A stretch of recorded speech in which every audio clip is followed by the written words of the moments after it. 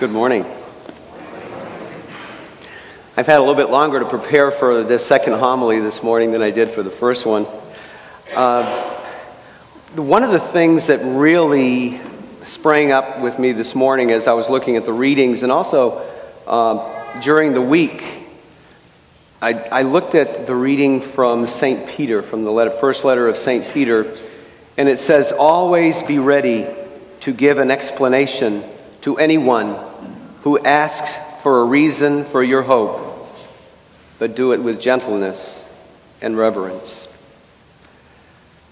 And then the second part of that would be, "For it is better to suffer for doing good, if that be the will of God, than for doing evil." Has anybody ever asked you why you're Catholic? Why your faith is so strong, or maybe isn't so strong? What would be the answer that you would give them?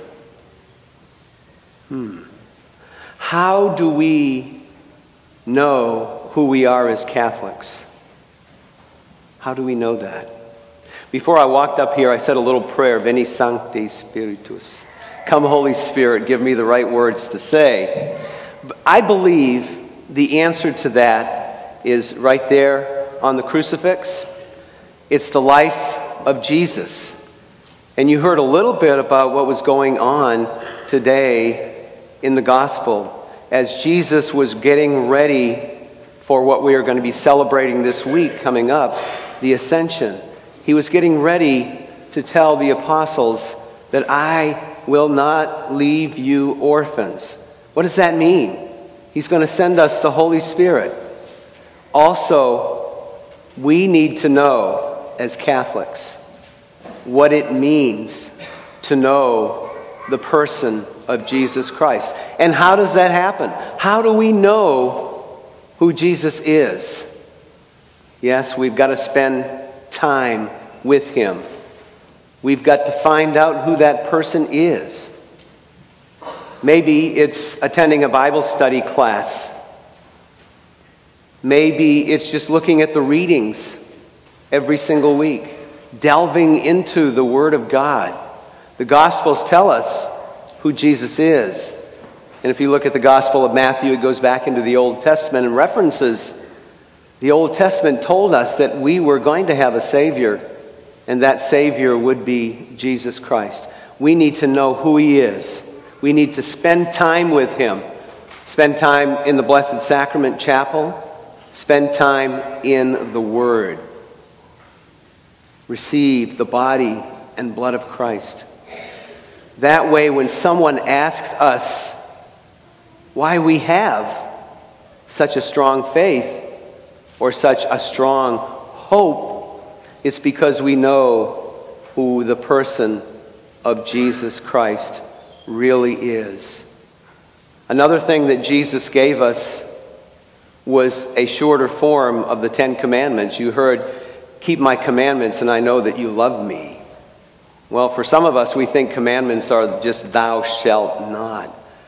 But he gave us, the apostle says, what is the greatest commandment that we have? Love God with all your heart, with all your soul, with every fiber within you.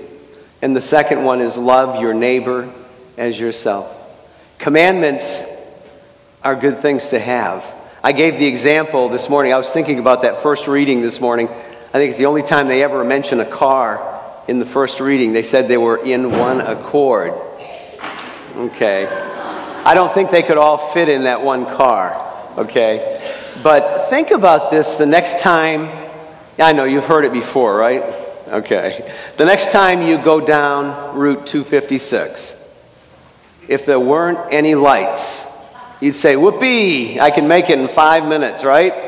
Oh, 4 minutes. Maureen says 4 minutes. There are laws. Okay. We need those lights.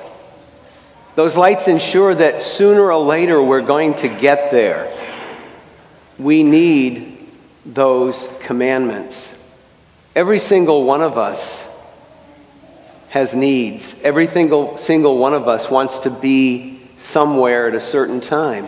But we need to be able to, as Father Jim says, with the bicycle, share the road. We need to be able to share this world that we have. And how do we do that?